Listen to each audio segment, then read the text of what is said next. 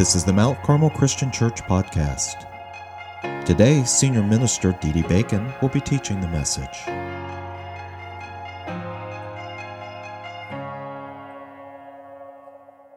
So I have been wearing glasses since I was 21.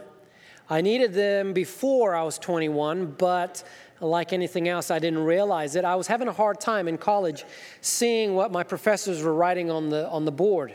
And so after doing this a little bit, someone said, you need to go and check out the optician and see if you need glasses. I first resisted that. I didn't want to do that. I was doing fine. I was functioning. I was doing everything I needed to do. But eventually I said, okay, and I went to the doctor's, and he prescribed me some glasses. And it was absolutely amazing.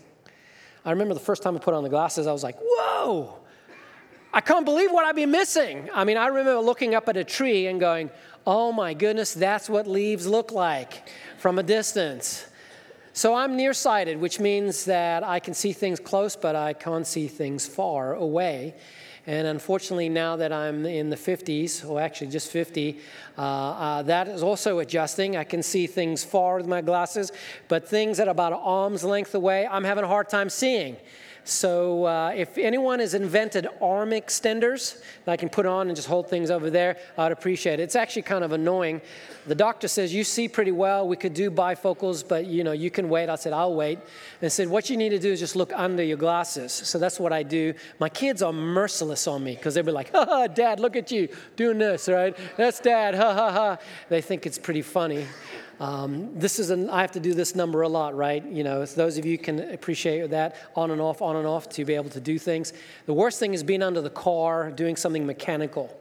And so I've got my glasses on, I'm under, and I want to use the screwdriver to put in or tighten up a wrench. And I can't see the nut, I can't see the screw, so I have to pull my glasses up, put it in. It's annoying, but I'm surviving, and I don't want to sound like I'm whining first thing in the beginning of the year. Here's the thing. I am so grateful for corrective lenses. I'm so grateful for the gift of glasses because clear vision allows me to approach life with confidence. Being able to see things clearly means that I don't have to worry about stumbling or missing something that's ahead of me. Clear vision allows me the confidence to move forward. And I think this is true not only for our physical eyes, I think it's also true for perhaps spiritual eyes, faith eyes, thinking about where we're going in the future, because we are creatures who are living in time, which means that we can reflect on the past, but we can't change it. We're present now, but that present is always moving to the future. We are beings who are made to face the future. And if we have a clear vision of what the future is to be like, if we have a clear picture of where we want to be in the future, that gives us confidence. That gives us assurance. That allows us to feel like, okay, we're doing something significant because we're headed to somewhere that we can clearly see, or at least we know we can see, and we can move towards. And of course, now we're at the beginning of the year, and it's the beginning of a new decade. How many of you cannot believe it's already 2020? How many of you remember, we were all freaking out because of Y2K, and it just seemed like yesterday, right? Burying food in the backyard and, that kind of stuff. It's 2020, and now, I don't know about you, but I'm thinking about the future. I'm beginning to think about, where am I going? I'm beginning to do what I usually do at this time of year, perhaps with more urgency as we start a new decade. I'm going to ask, okay, where am I going and where am I going to be? Because that's how we're orientated. Now, here's the thing about vision. God has blessed us with this gift. It's called the gift of imagination. It's the gift of dreaming. It's the gift of visioning. He's given us the ability to be able to think of ourselves different from our present, to learn from our experience in the past, and to think about, hey, you know what? I would like to be here. I'd like to see my world different in this way, and to work towards that. And God has blessed us with the ability to be able to change things, to be able to make things different for us. And of course, that ability is a little limited, right? because there's certain things we can and can't do. And so as we're thinking, as we're talking, I want you to ask the question, now that we're talking about vision, what is my vision for 2020? Do you have one?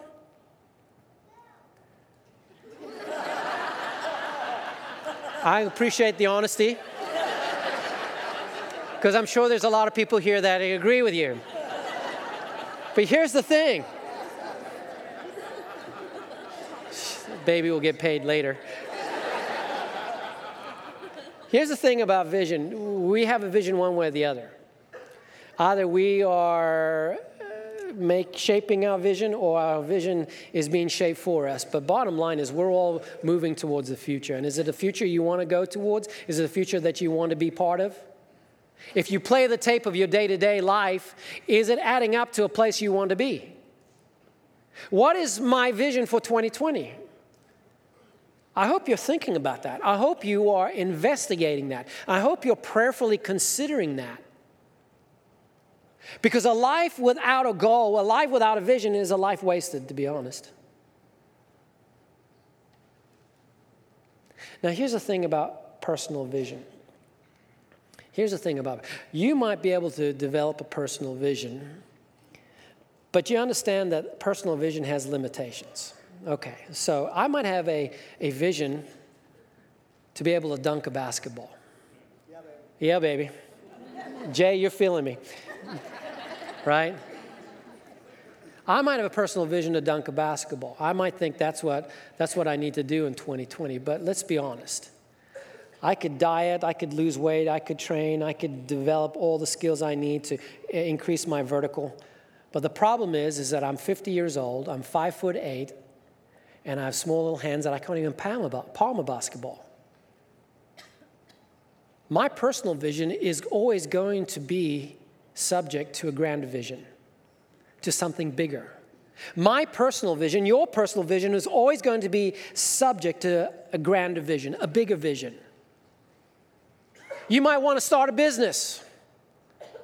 You might have a vision of something to do in the world that is going to be the perfect business that you're going to do. But understand that your vision for a business personally is subject to the greater vision of the national economy, the environment that you're in, the location that you're in, the market forces that are all about. You might have the best business idea in the world, but if the market doesn't sustain it, if the vision that's greater doesn't allow it, you're going to have a hard time fulfilling that. You might have a vision of a great marriage. You might want to be the best husband, the best wife you could ever be. You might have that vision, but understand that vision is subject to a greater vision, to cooperation with you, from your spouse, because it's a matter of two. A joint commitment to how to live and how to deal with money and how to rear children and what it looks like to show love. I often tell young couples, look, marriage is this. Marriage is the decision of two people to make a commitment to face life in the same direction. Your personal visions are going to have to commit to a greater vision. And you two need to come together and figure out, what is that greater vision? Talk about how we're part of something bigger than ourselves, because that's what we both need to commit to, because marriage is two people facing life in the same direction, committed to a grander vision than themselves. See, personal vision always fits under greater vision. And so we come to the church, and we believe that the church has been given a vision. That vision is from God. We teach what the Bible shares, that God is the initiator of the church, that the work of God in this world is carried out through the church. And if you are a member, a participant, a part of the church, if you are an individual that says, I am a Jesus follower, I am a Christian, and I am part of a local congregation, specifically if you're saying Mount Carmel Christian Church is my church home, then understand that you have made a commitment to be part of a greater vision. Your life is not your own. Your body is not your own. Your future is not your own. You have been bought with a price, the Bible says. And therefore, it's important to understand that if you're going to be part of the church, that your personal vision has to come under a greater vision. And the question then becomes what is that greater vision? I'll just take a little step back. Let me make a commentary of what I see right now in the world regarding the church.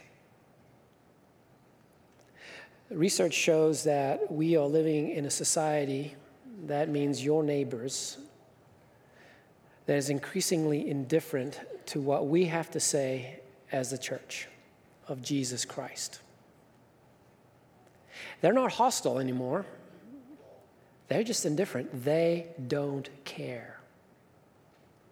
What do you mean, Didi? Well, more and more research shows that whenever your neighbors, folks that you live around, our society, fills out surveys that says, mark down religious affiliation, more and more of them are writing none. N-O-N-E. I have no religious affiliation. And that number is increasing the younger you become. How is it that we live in a society where more and more of our neighbors, more and more of the people we go to work with, more and more of our friends, more and more of our families basically say, I don't care about God, and I don't care about Jesus and the God you talk about. Yes, they're spiritual, but when it comes to church, we don't care. We're indifferent. I'm a nun. How does that happen? How is it that we live in a society that some are saying is post-Christian, that believes Christianity is come and gone, is irrelevant, has no bearing on my life, has nothing to offer, has nothing to say, no truth to provide that I can live by? How is it that we come to a place in which most people in the middle between fully committed and fully secular, most people in the middle lean towards the secular? If they're going to make a decision, they're not going to make a decision towards Christianity and the values that we teach. No, they're going to make a decision towards secularism, towards a life without God. How is it that we've come to that place? Particularly in light of what the Bible says about the church. It's the movement of God. The gates of hell shall not prevail over the work of the church, Jesus said. But here we are, when we see it seems like the church is becoming ineffective in affecting our society. And while our church may be growing, while we see more people coming here, the truth is that less and less of your neighbors are driving to church when you're driving to church. Why? Because they don't care. How is that? Well, I believe it's because we have lost sight of our vision. We have connected our personal vision as individuals and then collectively as a church to a vision that is outside of what God said His church is to be about. And when we do that, what we do is we disconnect from the power source to bring about life change in our communities. We disconnect from the movement of the Spirit. See, when we make church and the vision and the purpose of the church about things that have nothing to do with God, what God called the church, when we make church about our personal preferences and about the kind of people we like to have here and about the things that we value and that make us feel good and comfortable and that facilitate the holy huddle so that we can feel safe from the big bad world, when we make church outside of what God has called us to be as a church, then we unplug the power of the Spirit working through us. And so it's vitally important to ask ourselves, if we're going to face 2020 as a church, and we're going to ask the question, what is our personal mission that we can connect with the greater vision of God? Then we get back to the basics and ask, what is the vision that God has for the church? And Jesus lays it out pretty plainly for us, recorded in Matthew chapter 28. Jesus said, it says this, then Jesus came to them, and the them there is the apostles. This is a time in which Jesus is risen from the dead. He has revealed himself as a physical, risen from the dead person. He has shown himself to many who will serve as witnesses to carry the message. And he comes to them on a hill that he had said, meet me there on this day. He came to them and said, all authority in heaven and on earth has been given to me. Therefore, go and make disciples of all nations, baptizing them in the name of the Father and of the Son and of the Holy Spirit, and teaching them to obey everything I have commanded you, and surely I am with you always to the very end of the age. Jesus lays out what's called the Great Commission. We can just say it's the Great Mission. And the mission of the church has to do with fulfilling a vision. Mission fulfills vision. That's how it works, right? So you ask, okay, based upon that description of our mission, what is the vision that Jesus lays out for his church? What is the vision? Well, the vision is simple. God wants to work through the church to bring every person the church comes into contact. And when I say church, I'm talking about you, the individual members of the church. Everyone who comes into contact wants to provide them an opportunity to become Jesus followers. Wants the church to reach every person she can with the message of hope that God has made a way for us to be right with him through faith in Jesus. By grace, through faith, at baptism, immersion, so that you might live for God. And the strategy's laid out there. He says, first of all, understand that this is not a passive thing. This is not a come and see us if you're interested thing. We've got the best show in town kind of thing. No, this is a go thing. You go. You go. Go to all peoples. There's no prejudice. There's no, you in and you're not in. You're my kind of people and you're not my kind of. No, go to all nations. And do what?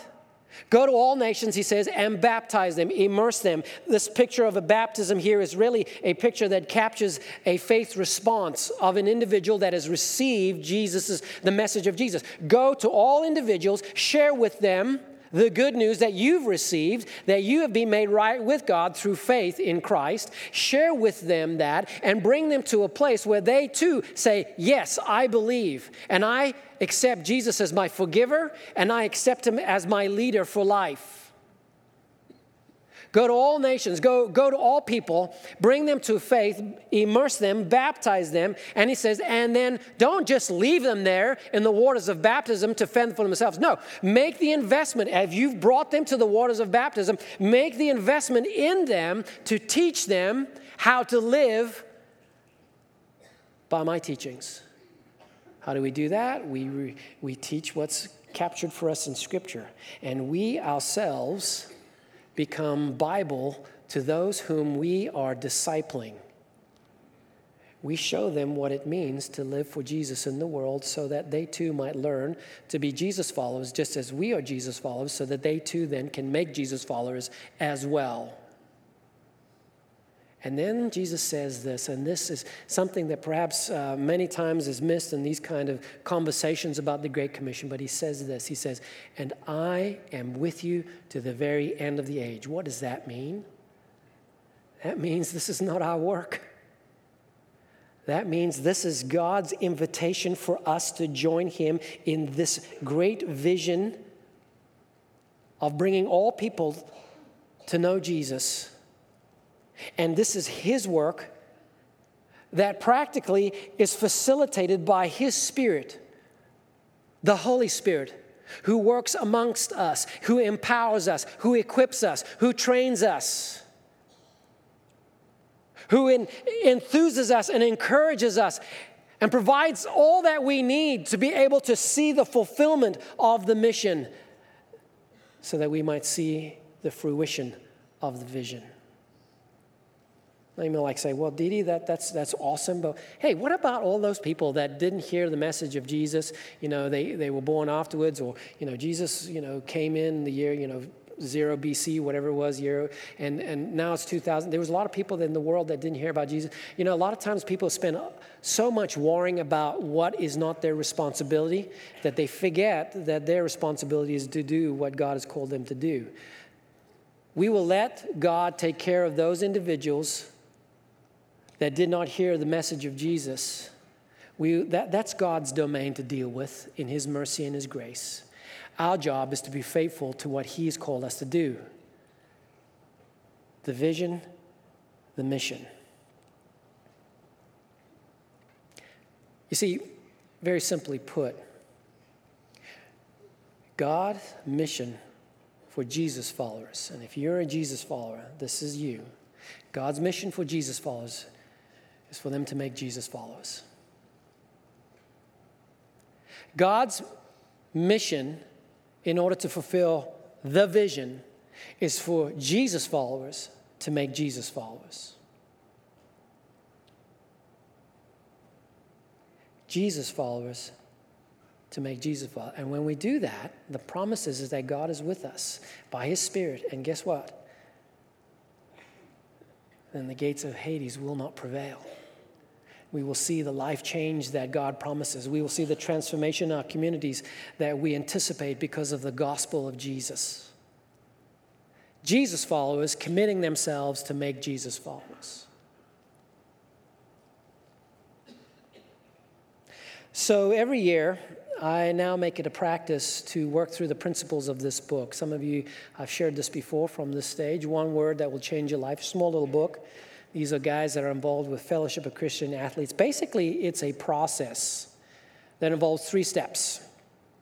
A process to determine one word that captures your focus for the year. It's like developing a personal mission statement, developing something that you want to work towards for that year. And you're to have one word per year. A lot of people like to say, well, I didn't do so well this year. I need to come up with another word. I use the same word. Well, according to the real way you're supposed to do it, you have a new word every year. And so the process is this. First of all, you spend some time being quiet and listening, to prayerfully find a quiet space, find a time in which you can just be still and listen and open up your heart and open up your mind to consider what is that God is calling you for the year. What is your one word? After you spend some time in that, the next step is like look up. It's to pray. It's to seek God's guidance, to pour yourself into His Word and to see, is there a word that pops up? Is there something that rises up? And usually every time I've done this is how it works. And then the third step is to speak out. It's to communicate to others who will hold you accountable what your word is. It's to put your word in front of you. It's to be reminded of your word and to make a commitment to have that word be your North Star, to be your guiding light towards what you will do that year. And so for the first year, I did it in 2017. My word was cheerleader. And it wasn't like, cheerleader, hey, those guys. No, it was cheerleader in the sense that they captured my goal to be an encourager, to invest myself in the lives of those that I was connected to lift them up, to bring cheer to their life. My second word, 2018, was shepherd. At that time, I was really convicted by the concept of the good shepherd found in Scripture, the development, the idea that the Bible teaches that leadership in the church is captured by the picture of the shepherd, of the Middle Eastern shepherd who's willing to lay down his life for the sheep, who leads from the front because the sheep know his voice and trust in him, who's willing to leave the 99 to find the one lost, who's willing to be able to protect the sheep from evil and to correct the sheep and take care of the sheep. That's the picture of leadership for the leader in the church. And so I felt a calling to really invest myself personally in growing as a leader, as a shepherd, and to do what I could to encourage those who are in leadership around me to give themselves to being shepherds in the church. Last year, my word was small, and the word really was built out of a commitment to say God was calling me to focus on the small things of my life, to recognize that while we want to see the big, really the big doesn't happen without the small, and that life change happens in the small. I came up with a saying, go small, go strong, go slow. Invest in relationships, 1 with 3. Invest in those conversations where you made focus and really pour into those folks in a strong way, and realize that investment is a relational thing, so it takes time to develop. And that process has just been fantastic. I've seen so much fruit in those investments that I've made with the relationships that I've gone small with, in the habits personally that are small, that add up over time to make life change. To go small, I've seen major transformation happening with that. 2020. My word this year is execute. And I don't mean like Marie Antoinette guillotine. Although I told my staff that was the word, and they were like, oh, okay. Anyway, execute. And by execute, what I mean is this is the year I feel God calling me to do what I say I'm going to do, which makes me, first of all, evaluate my commitment. If I'm going to commit to something, I better be willing to see it to the end. Execute. Get it done. No more paralysis by analysis. No more thinking and dreaming and talking and whiteboarding and theorizing. No, this is the year to get things done. Personally, relationship-wise. This is the year to get things done in terms of leadership within the church. Execute. Move forward. Yet, here's the thing.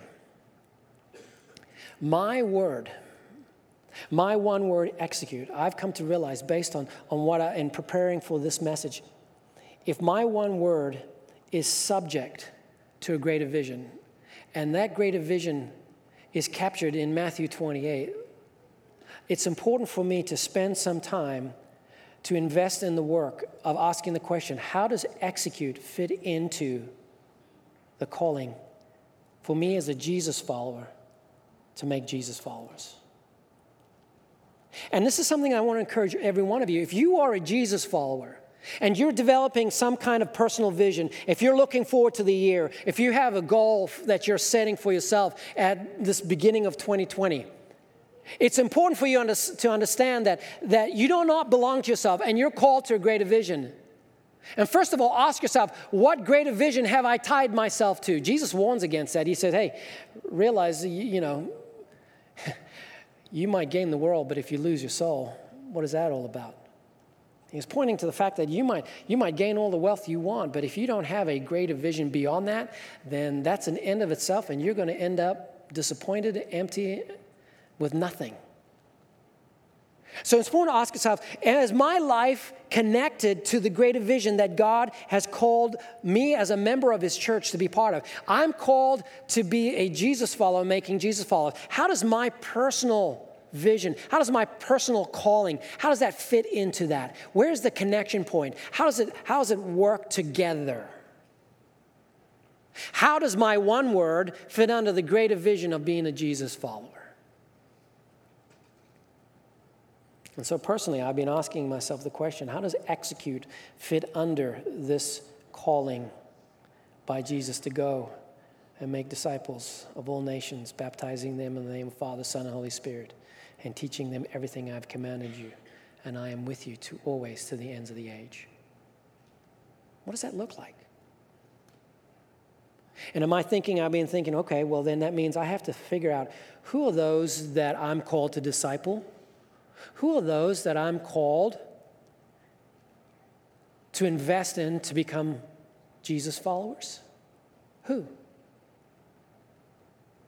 In wrestling with this, I'm thankful for a lesson that I believe God gave me through my little dog, Zeke. This is a picture of Zeke.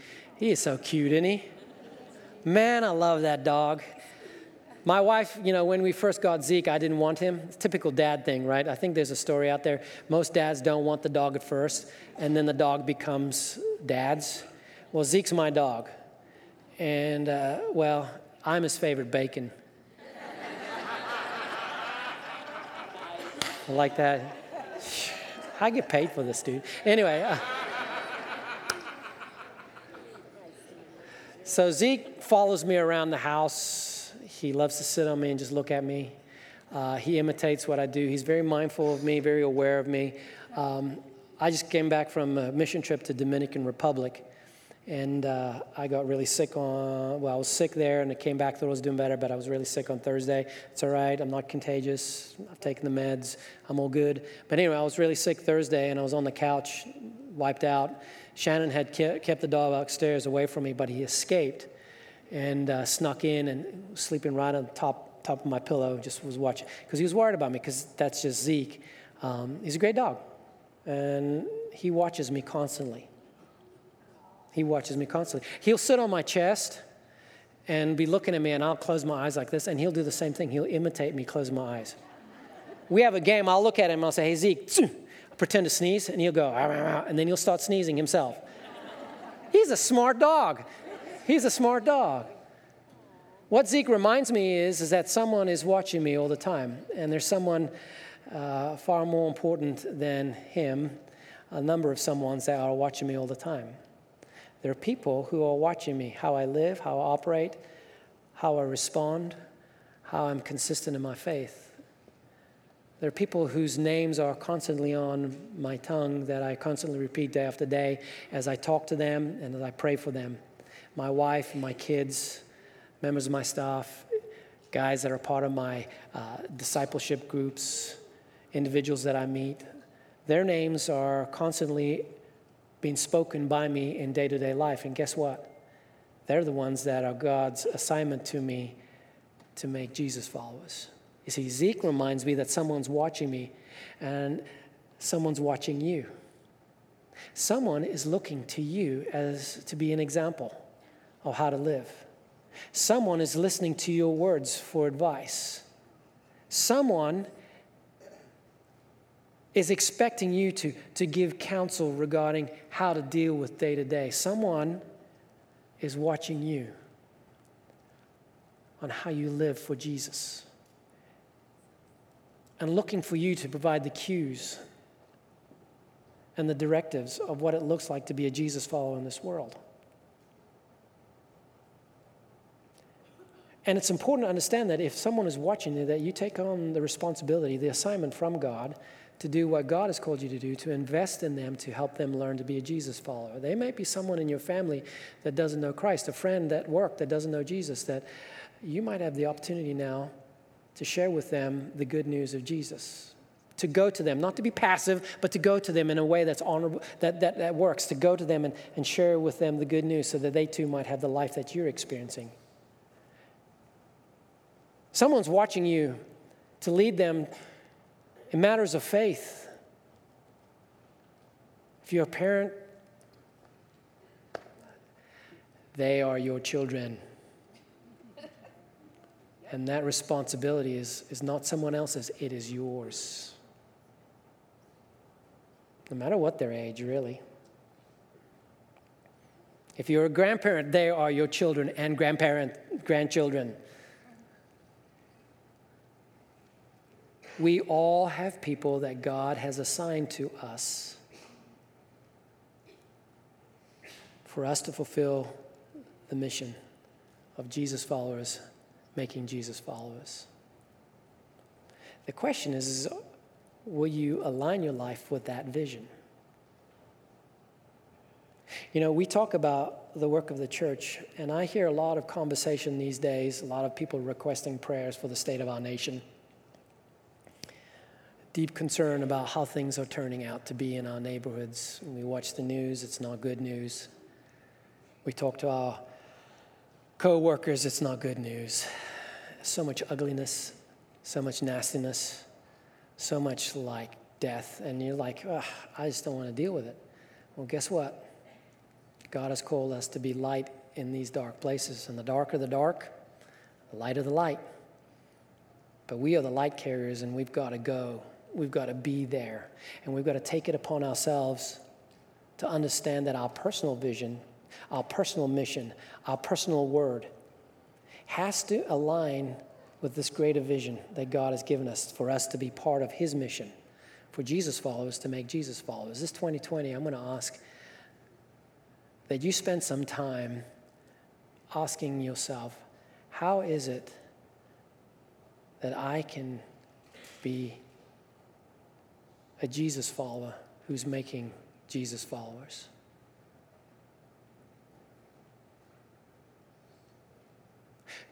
Jesus said, all authority has been given to me. I have the right to say this, is what he said. And what I want you to do is I want you to go to all nations, to every person. There's no prejudice allowed, no screening, no yes and no. Go to all nations and bring to them the good news of Jesus. Baptize them, immerse them in the name of Father, Son, and Holy Spirit. Bring them to a place of faith and teach them everything that I've commanded you. And I am with you. This is my work. I am with you to the end of the age. what would happen? What could happen? What more can happen if we as a church at Mount Carmel Christian Church, every single one of us who say, this is my church family, decided to align our personal visions to this vision of God as was intended. If we became the church as described in the New Testament, what would happen to our communities, to our schools, to our families, to our friends? What would happen? Let your imagination run with that. Let's stand. I'm going to ask Alan and Chris. Alan's one of our elders. He's up here. Here he comes.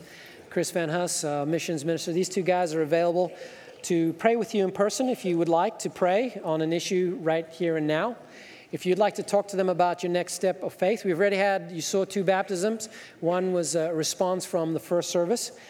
So these guys are prepped and ready to go. If you want to talk to them about next step of faith, please feel free to come down and talk to them. They're really good guys, and we'll guide you where you need to be. Let's pray, and from this time we'll be dismissed. Lord, thanks for this time together. Thanks for your word. Thanks for speaking to us. Lord, as the song says, be thou my vision. Help us to submit our personal visions to the greater vision of a life in harmony with your will and your word. Help us, Lord, to be mindful of the fact that many times we have the tendency to unattach what we want from what we're called to do as Jesus followers. And I pray that you would give us a clear picture of what we're called to do in making Jesus followers this next year and beyond. In Jesus' name, amen.